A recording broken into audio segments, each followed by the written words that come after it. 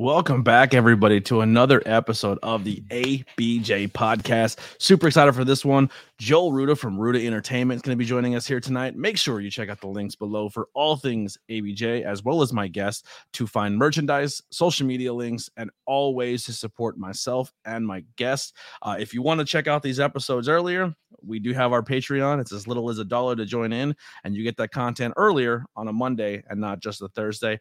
TeePublic is up and running. Also our Teespring accounts, as well as a Pro Wrestling Tees has just hit this market. I'm going to be honest, Pro Wrestling Tees is a great company. I don't expect to get much traction, but if someone says, what the hell is the ABJ podcast, and seeks me out, that's the way we're doing it. But all of the logos are on TeePublic, all 200 and some of them that are out there now. Huge thank you to Logos by Hunter, as well as Witchcraft by Lily, Kai, as well, Logos by Kai, as well as Haley Stokes for all the amazing logos. They have been super supportive of this time where, right now the little on my downswing. So I'm trying to, find ways to make some money and keep this podcast alive.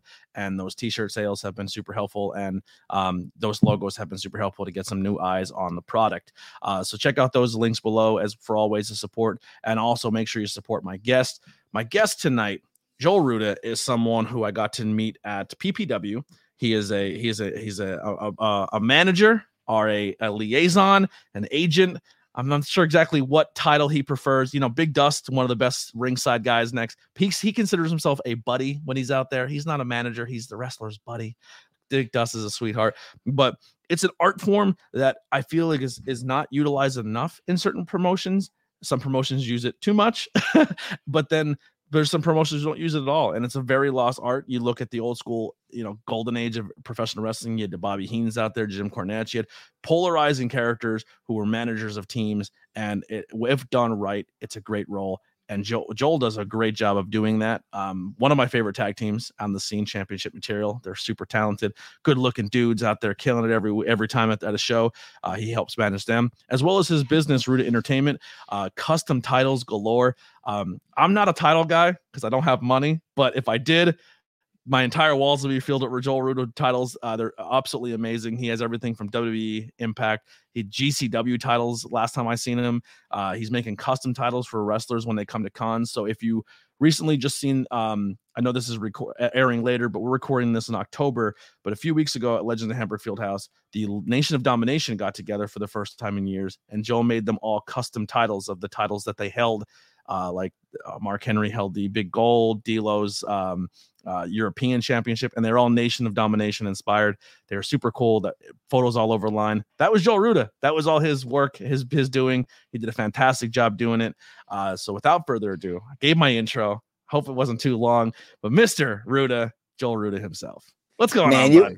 You put a massive smile on my face just with that buildup, man. That's great. And that was a great fucking memory too. That was a fun weekend.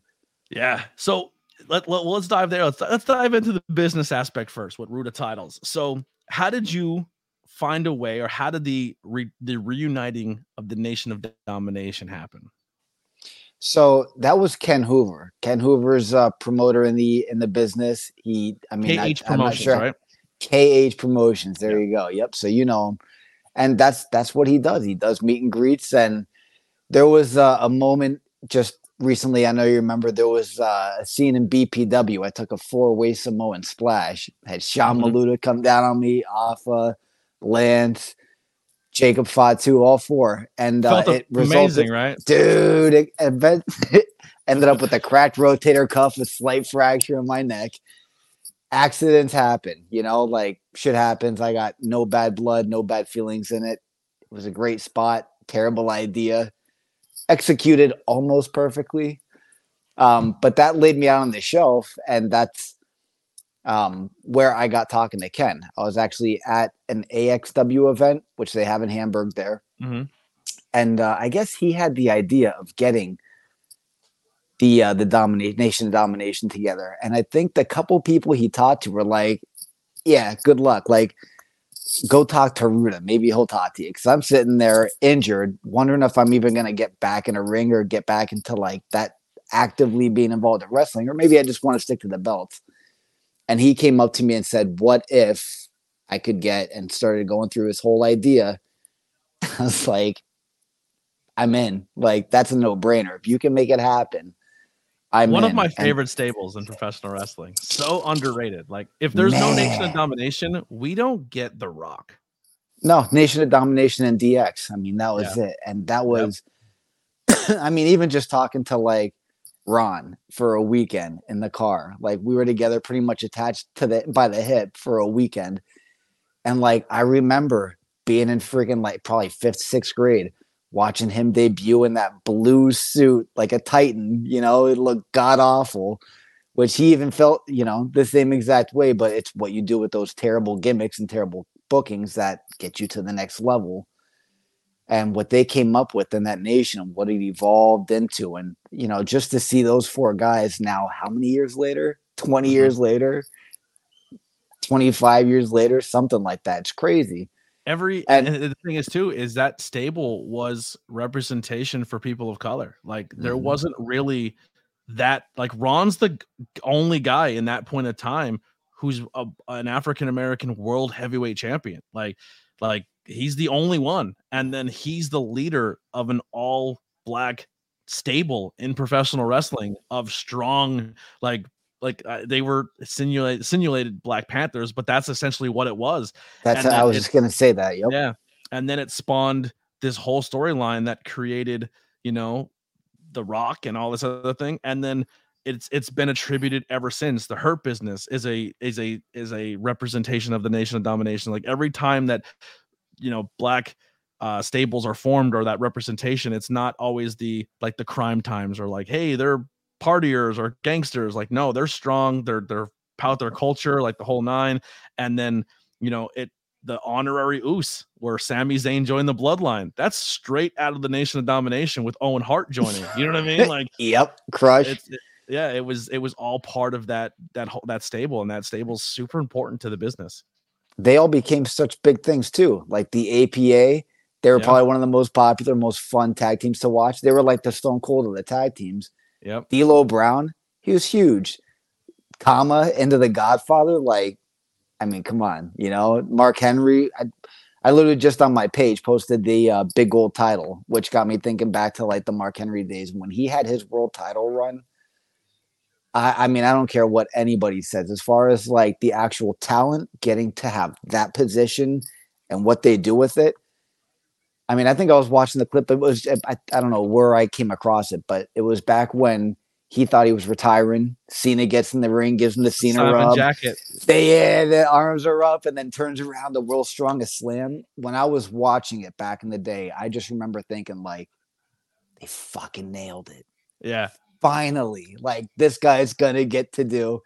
He had his match with Randy Orton, boom, got the belt. And I mean, that's a guy that like should not have dropped the belt. Should have had like a Roman Reigns type of run. Like, yep. When you think about it, you put anybody in the ring against a guy like that, like who's gonna take him out? Who's gonna put him down? Yeah. You know, like he's a guy I could have felt would have had a believable 1, 2, 3 year world title reign, no problem. If you didn't make, you know what you should have done? You should have done. Oh, just now in retrospect. Oh my god. Should have got in there and managed him. Teddy Long didn't do a good job. Should have. You make mini belts. They're like wristwatches. I have those. You should have got a Halloween prop of a hand and put a little Nation hand belt for his kid. You know what I mean? That's awesome.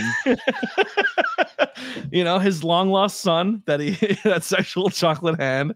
It's still one of my favorite moments in wrestling. Like when people say like, what is the most wild wrestling thing? And I'm just like, well, minus everything in Japan of like the butt thumb spots are, Triple H seducing Stephanie McMahon and forced marrying her, which is a terrible storyline. Unfortunately, Gene Snitsky storyline is a tough one to talk about today.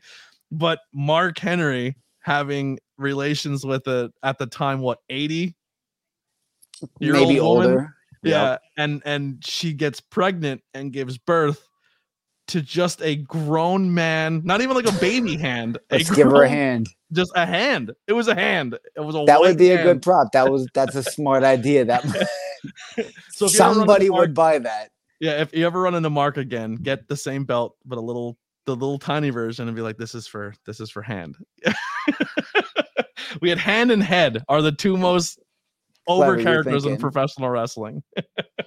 The storylines they came up with and they got away with. Like, it's not like fans are going to be like, that's stupid, I'm not watching. It's like people go crazy over that stuff. Val Venus, where he teams up with John Bobbitt. Yeah. The choppy PB, and he's saved by John Bobbitt, who legit had his wiener cut off. Like, pro wrestling, baby. What a time. Only in pro wrestling can you get away with that stuff. Nowhere else. And the nation, like right now, AEW is probably the closest thing to it. WWE's doing it again too. You have the Bloodline, and you have the LWO, and you have Judgment Day. But like at the time of the Nation, you had the Nation, then you had like the biker gang, then you had the corporate ministry, you had like the Los BWO. Yeah, there was like every group. It was like gang warfare. Like everyone had a little stable, and all the stables like went at each other. It was a dope time to be a wrestling fan. Yep. Yeah. So you guys got to. This is all coming together. You know it's going to happen. So when does the idea of, well, I'm going to make them all custom titles? Like you could have made a title for like the replica titles of the titles they won that represents them as people. But you took it another step further. How did that come about? Yeah, so I'm a total mark for championships. Just since I was a kid, always been in love with them. You know, like that's, and kind of like, you know, you were telling me earlier, like you'd be a collector of them if you had the money for them. Same thing. Like I would have had a million of them, but I couldn't afford one. I remember my buddy getting like the foam belts and thinking like those were the coolest things. We're having fake matches. I never even to had fight a foam one. Yep. Never even had one. I mean, just to really take it back, when I first started, you know, like a salesman would feel like comfortable having a business card. I always wanted like a prop and being a complete mark for belts. I wanted like my $1 million belt. And when I started wrestling, it was as a result of me being in, believe it or not, the life insurance business, right? Like I met a guy through a networking opportunity that got me into an independent wrestling company that evolved in me training and becoming a wrestler. And then how do I want to present myself? Well, I'll be this consultant with a life insurance championship. And I had like this massive wrestler, Vince Steele. I don't know if you know who that is. No, I'm not sure. But got paired up with this guy, Vince Steele. And the whole gimmick was you could fight for the championship, which comes with a big payday. But you got to take out a life insurance policy because I'm afraid my guy is going to kill you in the ring. I love that. Like, I want to make sure your family's taken care of. So I had a belt made for that. And, you know, like, next thing you know, wanted to get a different belt made. And I get into like looking out online of belt makers. And there were some that I ordered some from that were a complete fucking waste of money. Some that you pay for something and it's not what you get. Some that were getting better. And I just got paired up with this guy that really amazing quality. And I did enough business with him where promoters were like, hey, I need new belts. And that led to me helping out promoters with it. This guy basically told me, I could get him enough business where like it's him and his 3 brothers. They have their own business together. They don't want to take it from anybody else and be completely inundated with it. So we pretty much work something out where I'm like their sales guy. They're the producers. And, you know, I have a great setup with them to do that. So when this came up, it was like, why don't we have a custom belt made for him? Yeah. And it was really badass, a cool opportunity to do. I got a bunch of them signed by him. I'm a collector guy, you know, like I don't have a big collection, but I believe in having collector pieces. I see you have a bunch of stuff behind you there, and I can appreciate like free crate stuff. But I do have my this is my thing right here. I have my Wembley scarf that I got in London. Dude, that must have been a hell of an experience. So I collected figures for a while, and then when I recently had my separation, I was like, I'm opening all of them and I'm putting them on display. Like I was like, I have nowhere to put them, so I just put them on display. So I opened a bunch of figures. My goal is, here's my goal: if I get a job and I get all the equipment I want, because there's some stuff I want to get for the podcast, but I want to get more shelvings and I want to put it along the sides. But my goal is I want to collect the entire Hasbro line. I've never had the entire Hasbro line. I want to collect that whole line. That's my bucket list. I have a visual memory where I can still feel like the packaging on the wall, smell the air, taste the air in Toys R Us, Christmas season, walking down the aisle, seeing all of them, being like, I want those. My dad being like, no, we can't afford it. You know, I it's had a like, lot of them. and then next thing you know, you got them for Christmas. That was the best line. Yeah. Period. They were my favorite growing up. I had a bunch of them. I've told the story before, but those Hasbros are ever like, so Mother Teresa came to my town, and here I built a garden for her and didn't know it because I was like this young kid and didn't know what I was doing. And I lived behind a church, but next to like a nunnery house. So I'm with these nuns every summer and we build this garden. I'm trying to like speed the story up. So then Mother Teresa comes to Monty City. It shuts the town down. Like everyone's losing their mind. Legit Mother Teresa. Legit Mother Teresa. So she comes out. So I live in the alley behind the church. She speaks to everybody in front of the church and then comes out the back door. Everything in our alley is shut off. No one's allowed to be there. And she walks from behind the thing in front of my house and then back to the nun house. And I'm on my front porch playing with my Hasbros and I'm wrestling Hogan versus Macho Man because I was a Macho Man guy and I always hated that Macho Man never beat Hogan. And I recreated that match as much as possible. So I'm on the porch and I'm playing with them. And she comes out and the nuns who were like, I was cool with are like whispering to her, like, that's the kid who helped build the garden. So she like looks up at me and she weighs me down. And my dad's like, oh shit. Cause I'm like also extremely ADHD and has no filter my whole life. So he has no idea what I'm about to say to Mother Teresa. You know what I mean? Like he's shitting bricks. Out of here. I go down the steps, toys in hand. And I walk up, I go, what's up, Mother? Like, and I didn't know her name. They just been telling me for years that the mother's coming. So I'm just like, what's up, Mother? Like, I thought she was Mother Mary. How old are you at this point? I'm like 7, if that, younger. And I have and she's like, well, okay, thank you for building the garden for me. I'm like, no problem. It was a blast. I planted flowers. And she's like, what do you got there? And I was like, oh, I'm up there having SummerSlam. And this is Hulk Hogan. And this is Macho Man Randy Savage. And I'm doing the voices. And I'm like, and they're fighting up there for the title. And she's just like, cool. And she just like, bless you, and walked away. But like, she died. She heard Macho Man Randy Savage and Hulk Hogan in her life. And it's all because of this kid right here. But I lost everything in a house fire. Everything. Like my whole childhood lost everything. So just a couple weeks ago, I'm doing a DJ job. And I'm talking to this kid. And we're best friends growing up, and he had all the Hasbros, and I guess he's kept collecting them and getting sets and sets and sets of them. And he's like, well, he's like, yo, you lost everything? I was like, dude, everything. He's like, oh, and like you're in the wrestling business now. Like it's crazy. Like we watched Brett versus Sean and almost got into a fist fight because he's a Brett guy and I'm a Sean guy. And he walked out with a title, and I was like, you did it, boyhood dreams. Suck it, Bret Hart. Like it was heat. There was heat there, but. He was like, yeah, man, like that's crazy that like you finally got to where like you were obsessed with as a kid, and here you are.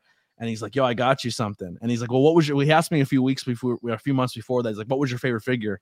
I was like, man, I said, I actually tried to look up my favorite figure to rebuy it to have it on display, but it's like $200. He's like, which one? I go, the Sean with the black and silver pants. Like that was like the rare one. And I walk into the bar and he walks up to me and hands it to me. Like it's perfect. It's not, there's no scuffs. The arms work amazing. Like I was like, are you serious? He's like, dude, keep it. I have a bunch of them. And I was like, yo, so this is the rebirth of my collection. It's gonna be my Hasbro.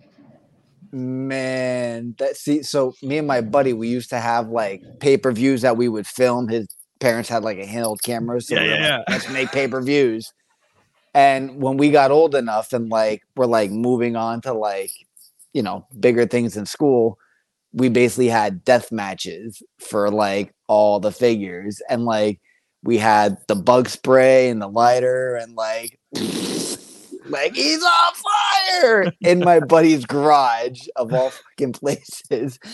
Flames up in the rings up in flames. And we torched like half of his like what we look back on as like classic figures, and he had, I mean, everything. And we're like, what the fuck did we do? Thousands of dollars. Son of a bitch. So I was so keen on like protecting my stuff as a kid, which sucked because that's why I took care of everything. Like everything was mint. Like I would play with it, but I would take such good care of it. All gone anyway.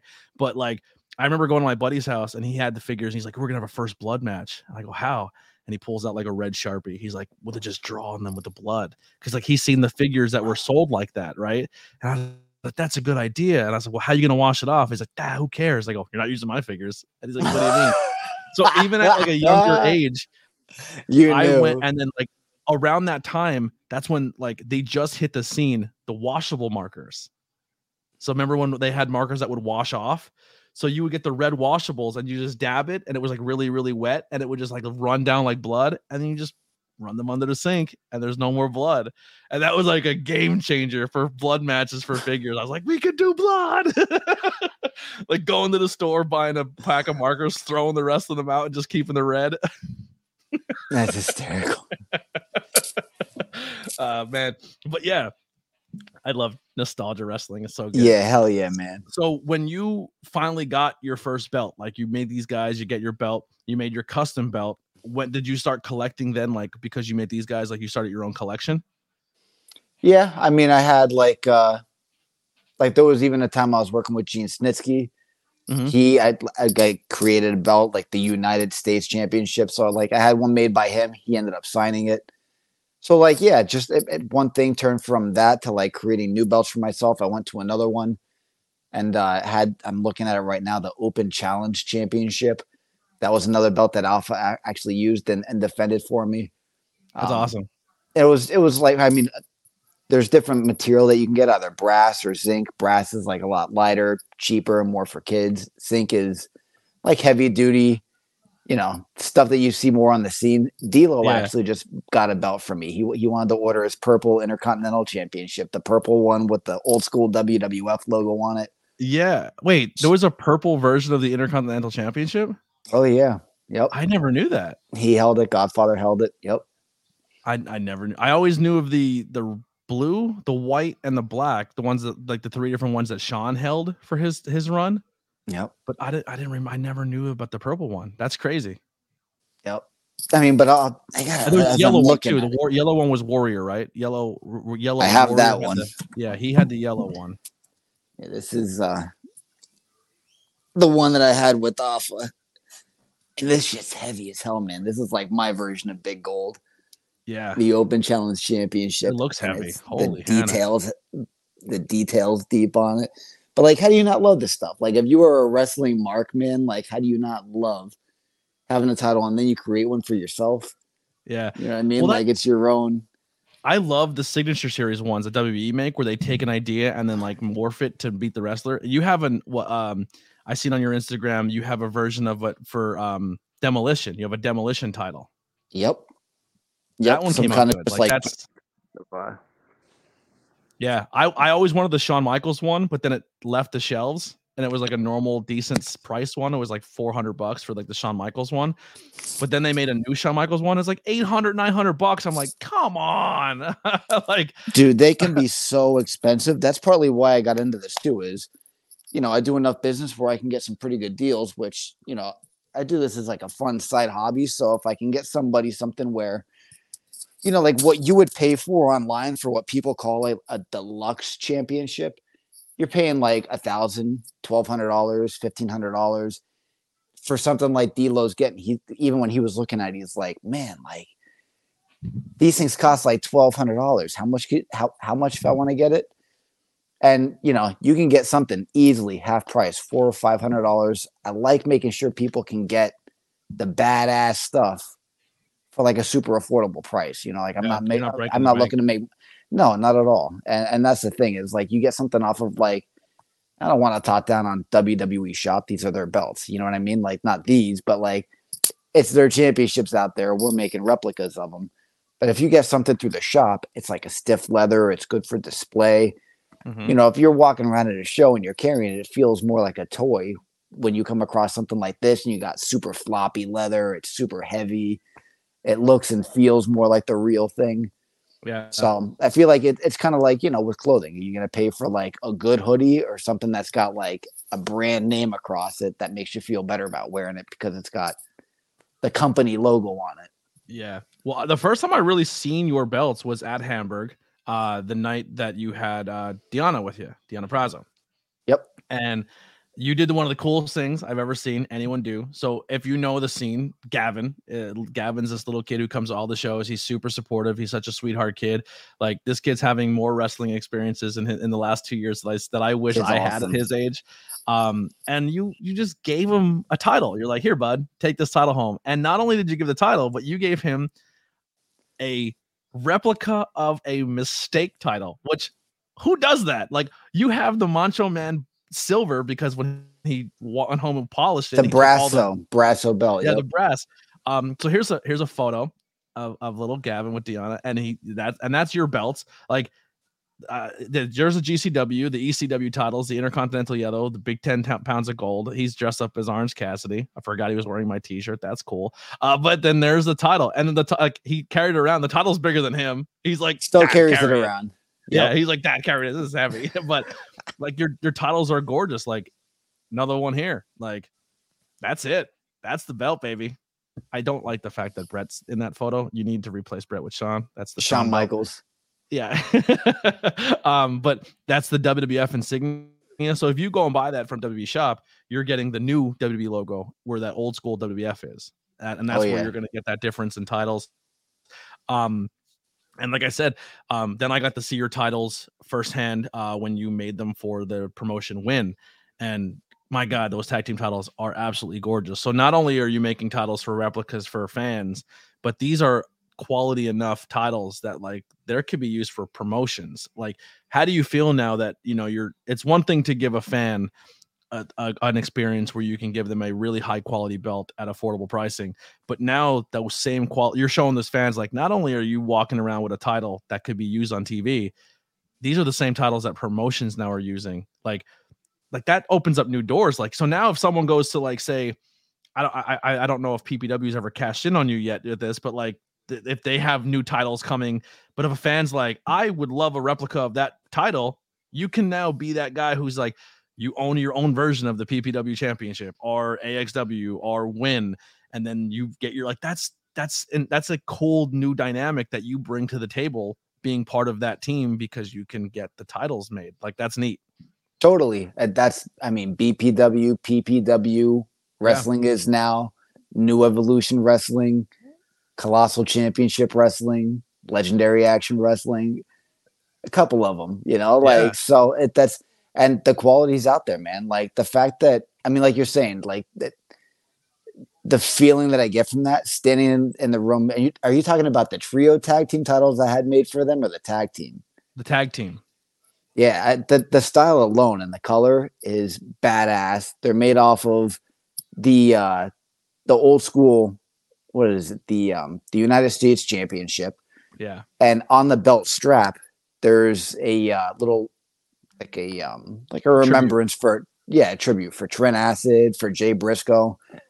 You know, so to know that, like, these guys are presenting this show, using these as their focal point tag team titles, it's a tribute to two amazing talents out there. Like, when I see the pictures and getting posted and people holding up these belts, it's like, I remember the first picture and the design. Yeah. Deshaun Pratt and Boom Harden are current tag team champions of those right now, as of this recording. Yep. And in my phone, like, I have the pre-concept, the drawings, the edits, what it's turned into, the production of the plates getting made, you know, and that's the beauty of the process too. Is, I mean, what I love the most about just pure wrestling and pro wrestling in general, but especially with the belts, is you take a concept from your mind, you take a fucking picture of it, and next thing you know, it's that physical thing in your hand that you literally just created out of an idea.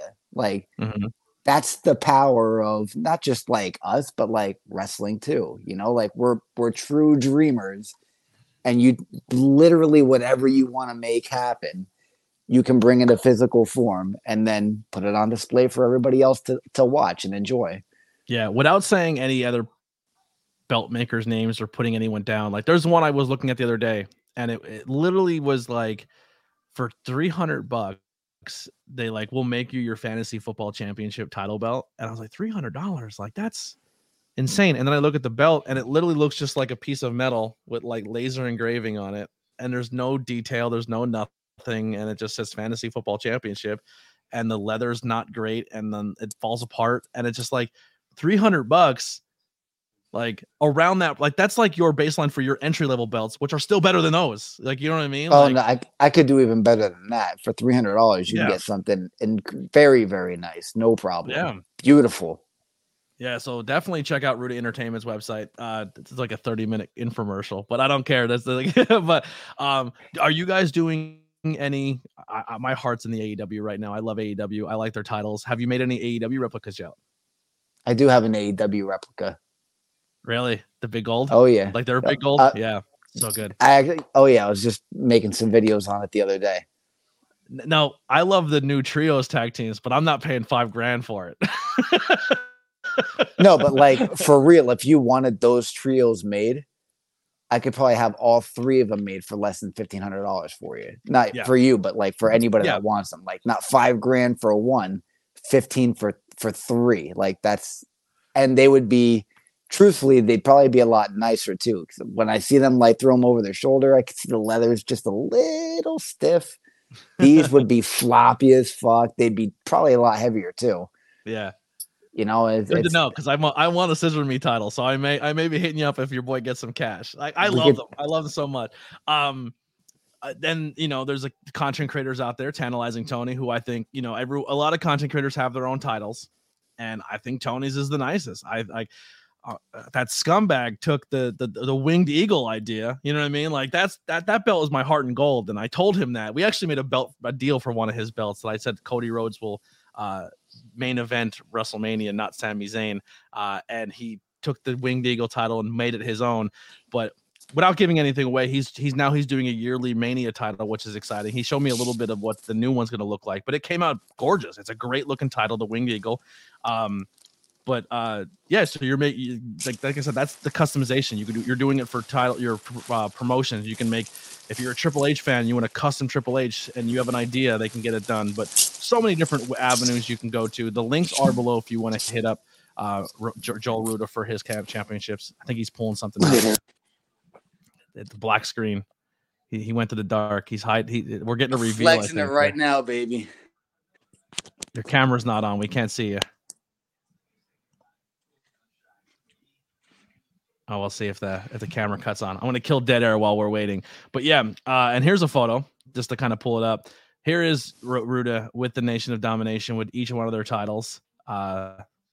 We lost him for a second, so we'll wait till he pops back in. But there is the Nation there in all their glory. Big gold, the IC. I think Ron here has another version of the big gold, but that's everyone there kind of flexing it with Joel and the Nation.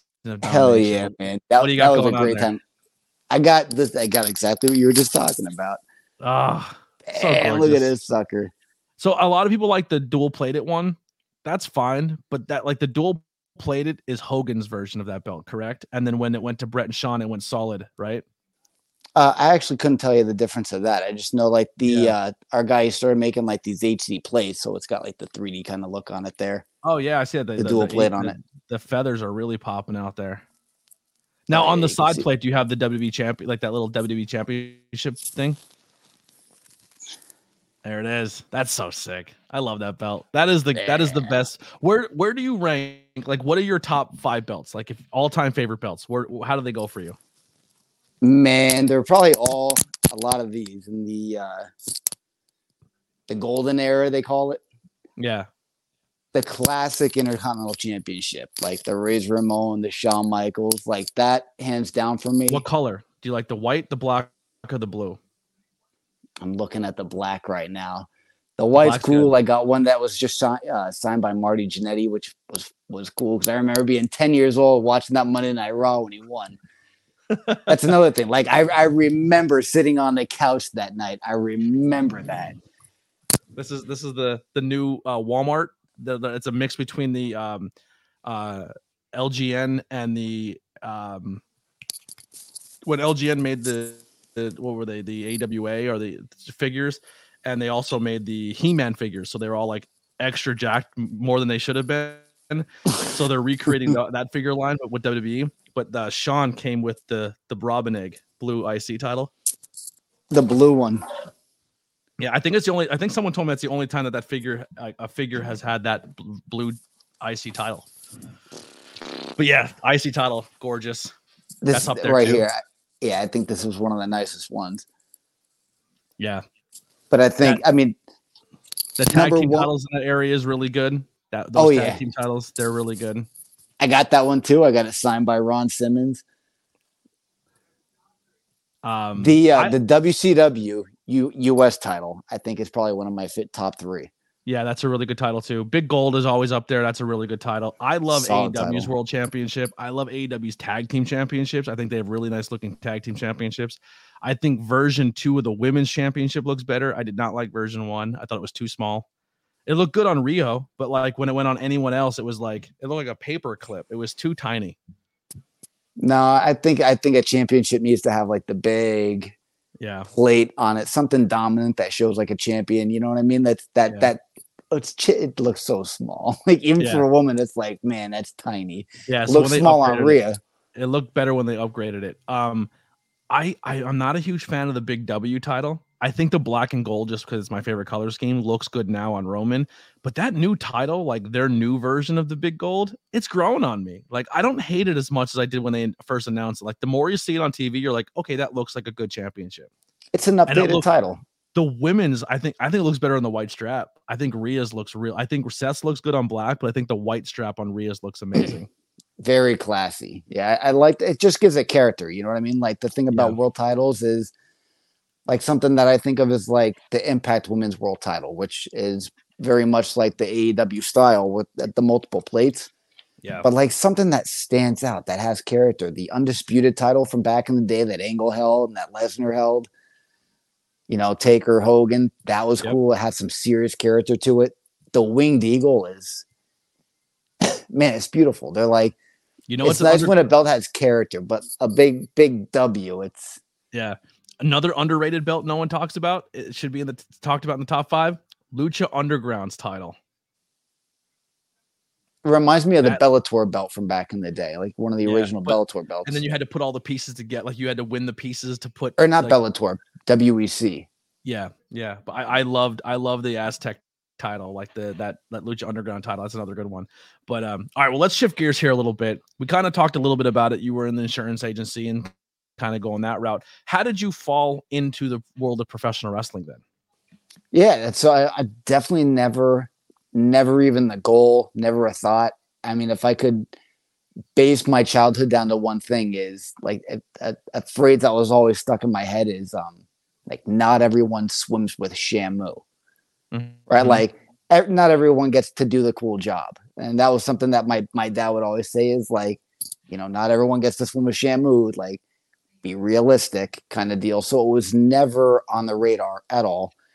And we had talked earlier, I switched gears. I left Atlantic City. I moved out to New York City, switched careers. I left the hotel industry. I moved into the insurance industry out of complete desperation. And oddly enough, I'm at a barbecue on Roosevelt Island. It was, I think, July 2014. And got a call from a guy 2016. Because February 18th was when I debuted. On my birthday, February 18th, 2017 was when I debuted as Mr. Ruda on my first show. But I'm at this networking event just with my team. And I get a call from a guy that knows Gene Snitsky, who just friend of a friend said, hey, we're out in Hoboken enjoying cigars at the Hoboken cigar shop. If you want to come by. And are you familiar with Hoboken at all? A little bit, not too much though. Like down where the subway is, down or not by the like where the train comes in, where the boats come in. It is it's always busy. No matter when you're there, it's always busy. If you're looking for parking, it's non-existent.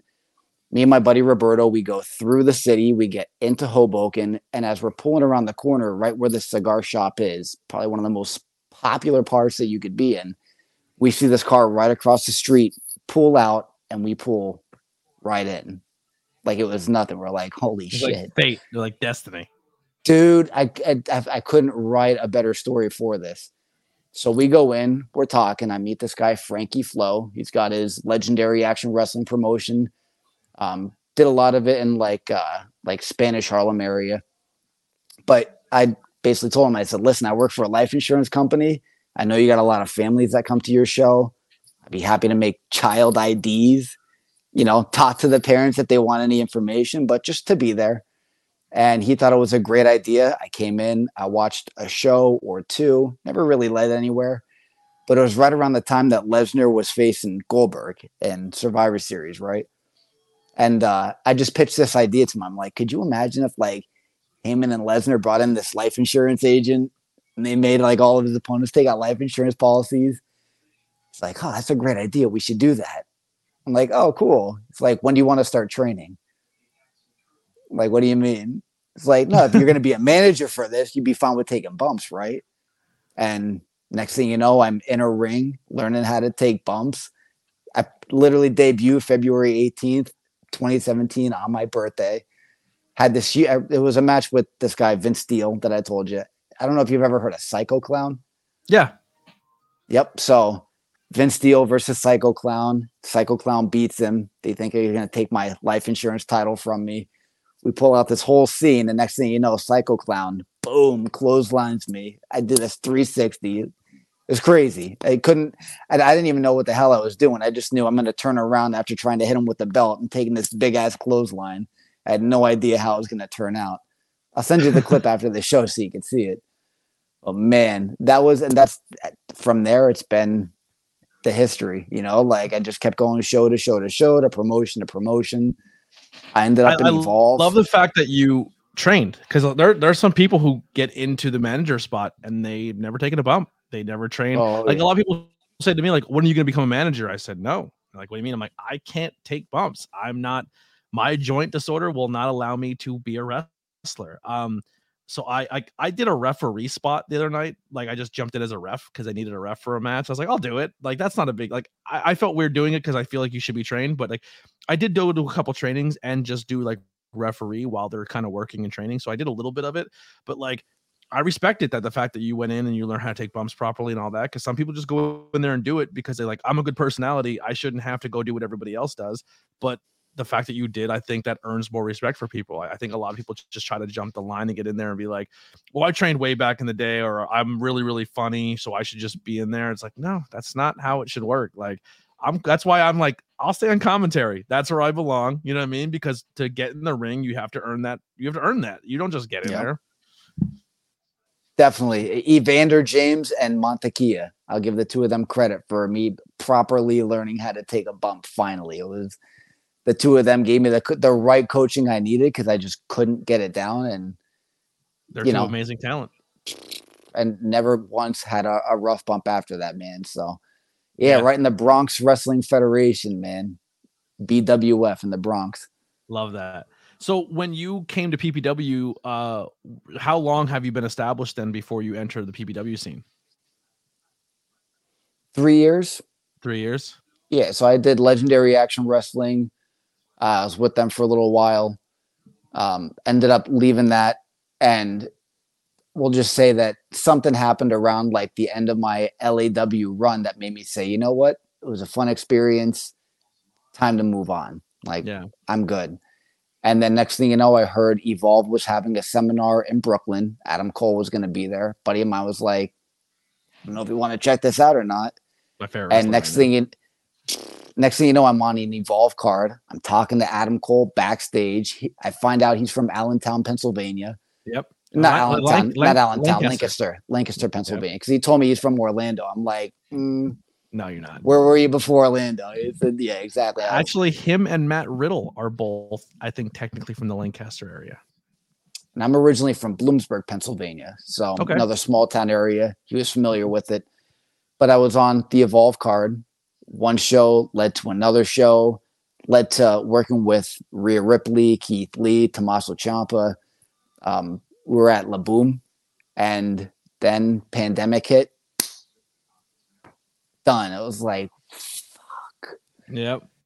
And I have Gabe Sapolsky. Moved to Florida. And they all moved. I watched every single person. My very first night in Evolve was Austin Theory's last.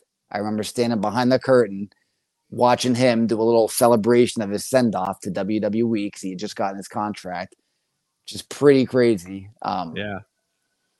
And then I'm watching all of them go to WWE, and I had Gabe Sapolsky telling me just, like, go get reps.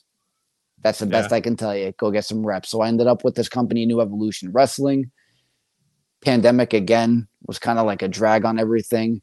We tried to force a comeback show, and we ended up in Broadheadsville. And that's where, at one of our New Evolution Wrestling shows, that first one back from the pandemic, Tony, owner of PPW, saw me and was like, was that the one where, speaking of Lucha Underground, is that the one that Mila Mortez was at? yeah, he chokeslammed me in that match. Yep. You know what's hilarious? I met him not at that show, at a different one, and watching Lucha Underground, I always thought he was huge. Like, I thought he was like a 7 foot, 6 foot tall dude. And he's a big dude. He's big, but like height wise, he's around my height. And I was like, yo, no disrespect, but I thought you were taller. He's like, because I'm wrestling Ray Phoenix and Pentagon. And I'm thinking those guys are like this big. He said, but he was a fun conversation. Like I was like, dude, you're like the Lucha Underground Undertaker. Like you were sick there. Like he like got to pick his brain a little bit. He was super cool. Very nice guy. Yeah, that choke slam was probably one of the most fun choke slams I've ever taken too, because he was relentless, and his one arm easily could throw my 130-pound ass around because I came up and like a rainbow, man.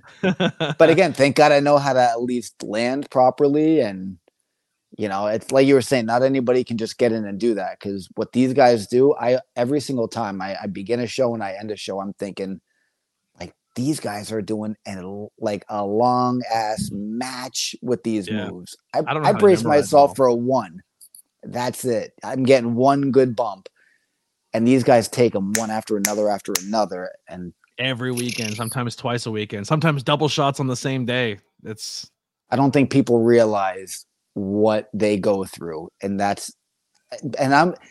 got the best seat in the house now. I managed to get not even past the front row, past the guardrail, and I don't have to be in the ring. I get to sit ringside, and every single chop, every single slam, or when a strike's a little snug, you're like, ooh, that was in.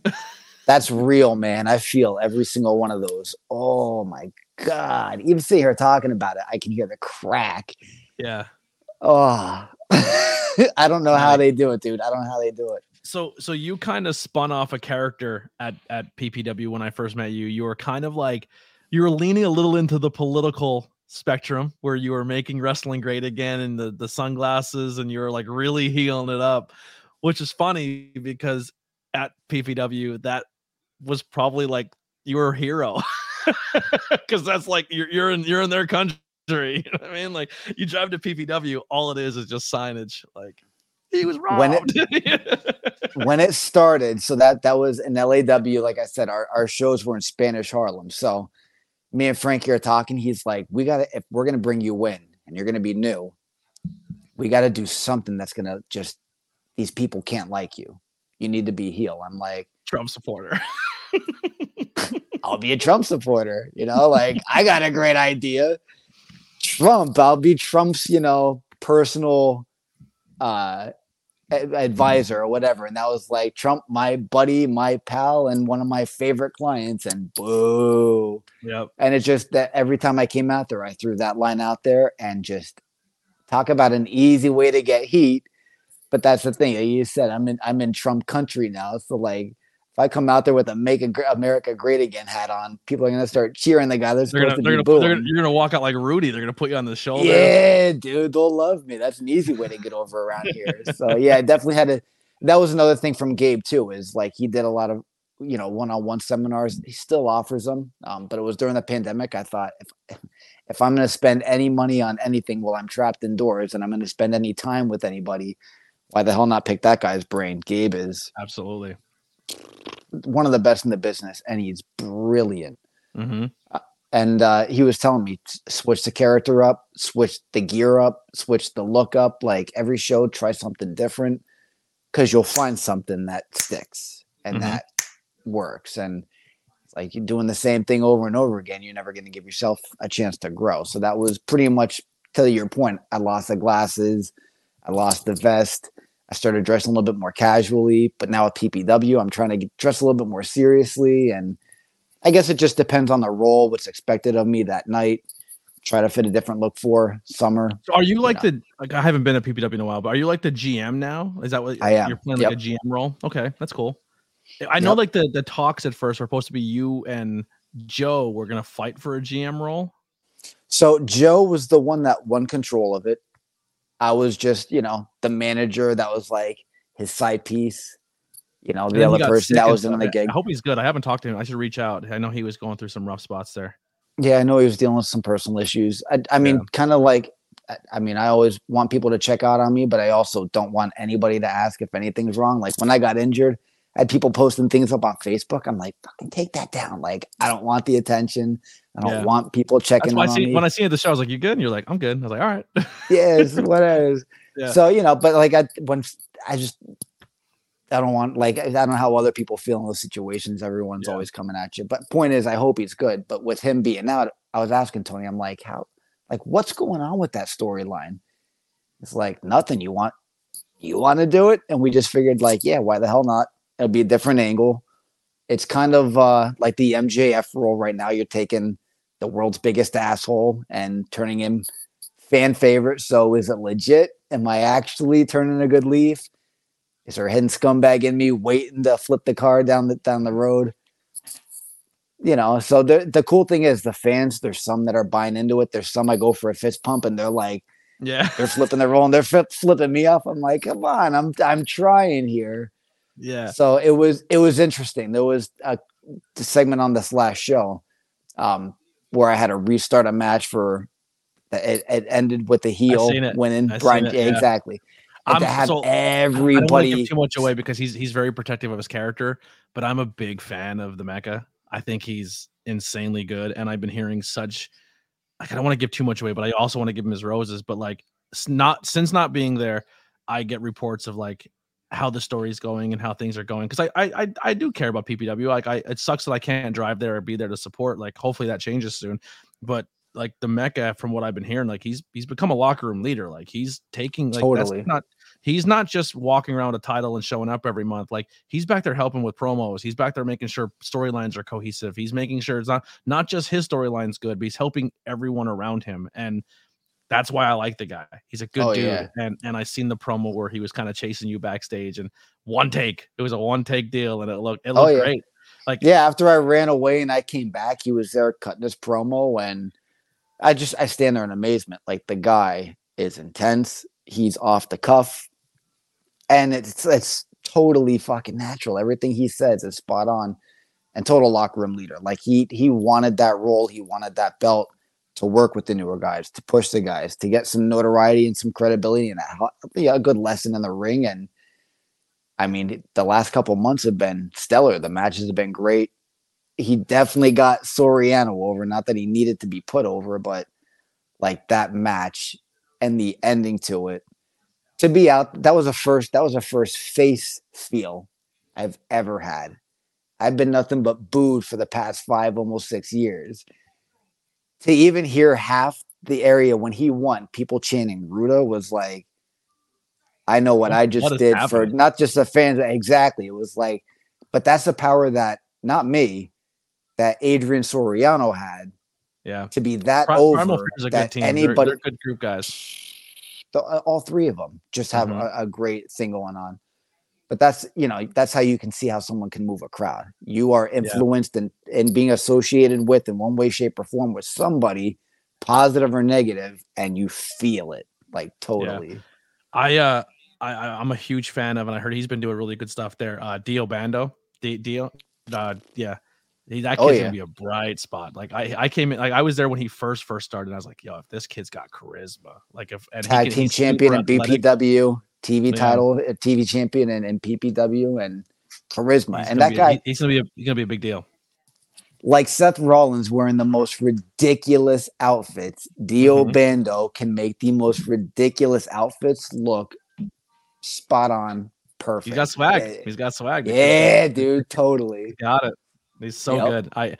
He's another one that if I start coming back, even if I'm not in a role at PPW, because like, listen, when you step away, people fill shoes, and that's just the way it is. I wouldn't expect anything, but I would just come back as a fan and just enjoy the content and see what's going on. But him and the Mecha would be two huge broad spots of why I would go, like why I would watch that promotion. Like, they're just very talented. Rembrandt, Dio and Nolan I miss Pierce. Rembrandt. He's still doing stuff there. I'm a huge Rembrandt fan. Like, it's a good locker room. I miss it. I miss the guys there. Everyone's super cool. Watching Paul stress every show is a lot of fun. Just give me a second. It's a good show. It's a good crowd. And like my buddy, he used to always take his kid there. It's like It's a good thing to do. So yeah, it's a good family friendly show. yep. To now be on part of the card is just at the GM. It's A lot of you fun. never know where it can lead. You never know. So what are your future plans? I know this is airing possibly New Year. We're not really sure how this is dropping, but what do you have future plans for Mr. Ruda and your businesses and your professional wrestling? Dude, I have no long-term goals. I don't worry about yesterday. I don't worry about tomorrow. I worry about today. I make plans. So I know that I've got Friday bookings once a month for BPW, Saturday bookings for their pay-per-view show, a future show, a PPW show. I know 4 times a month I'm performing.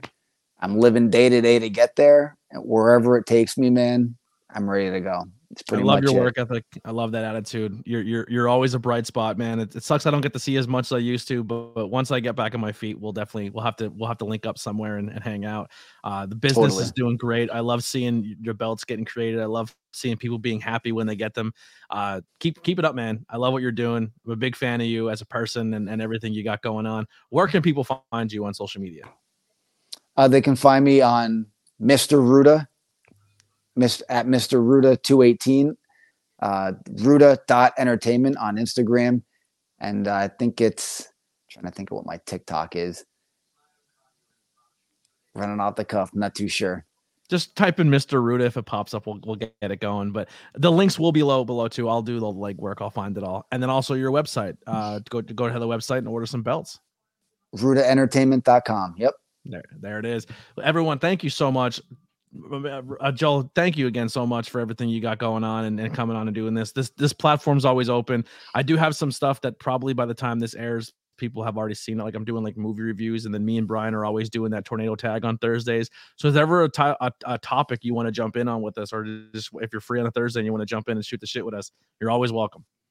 It's Halloween time. Check out 100 Acres of Hell. It was a movie I made with Gene Snitsky, Afo Anawahi, and Samu Anawahi too. I've never seen it. Like, where is that available to watch?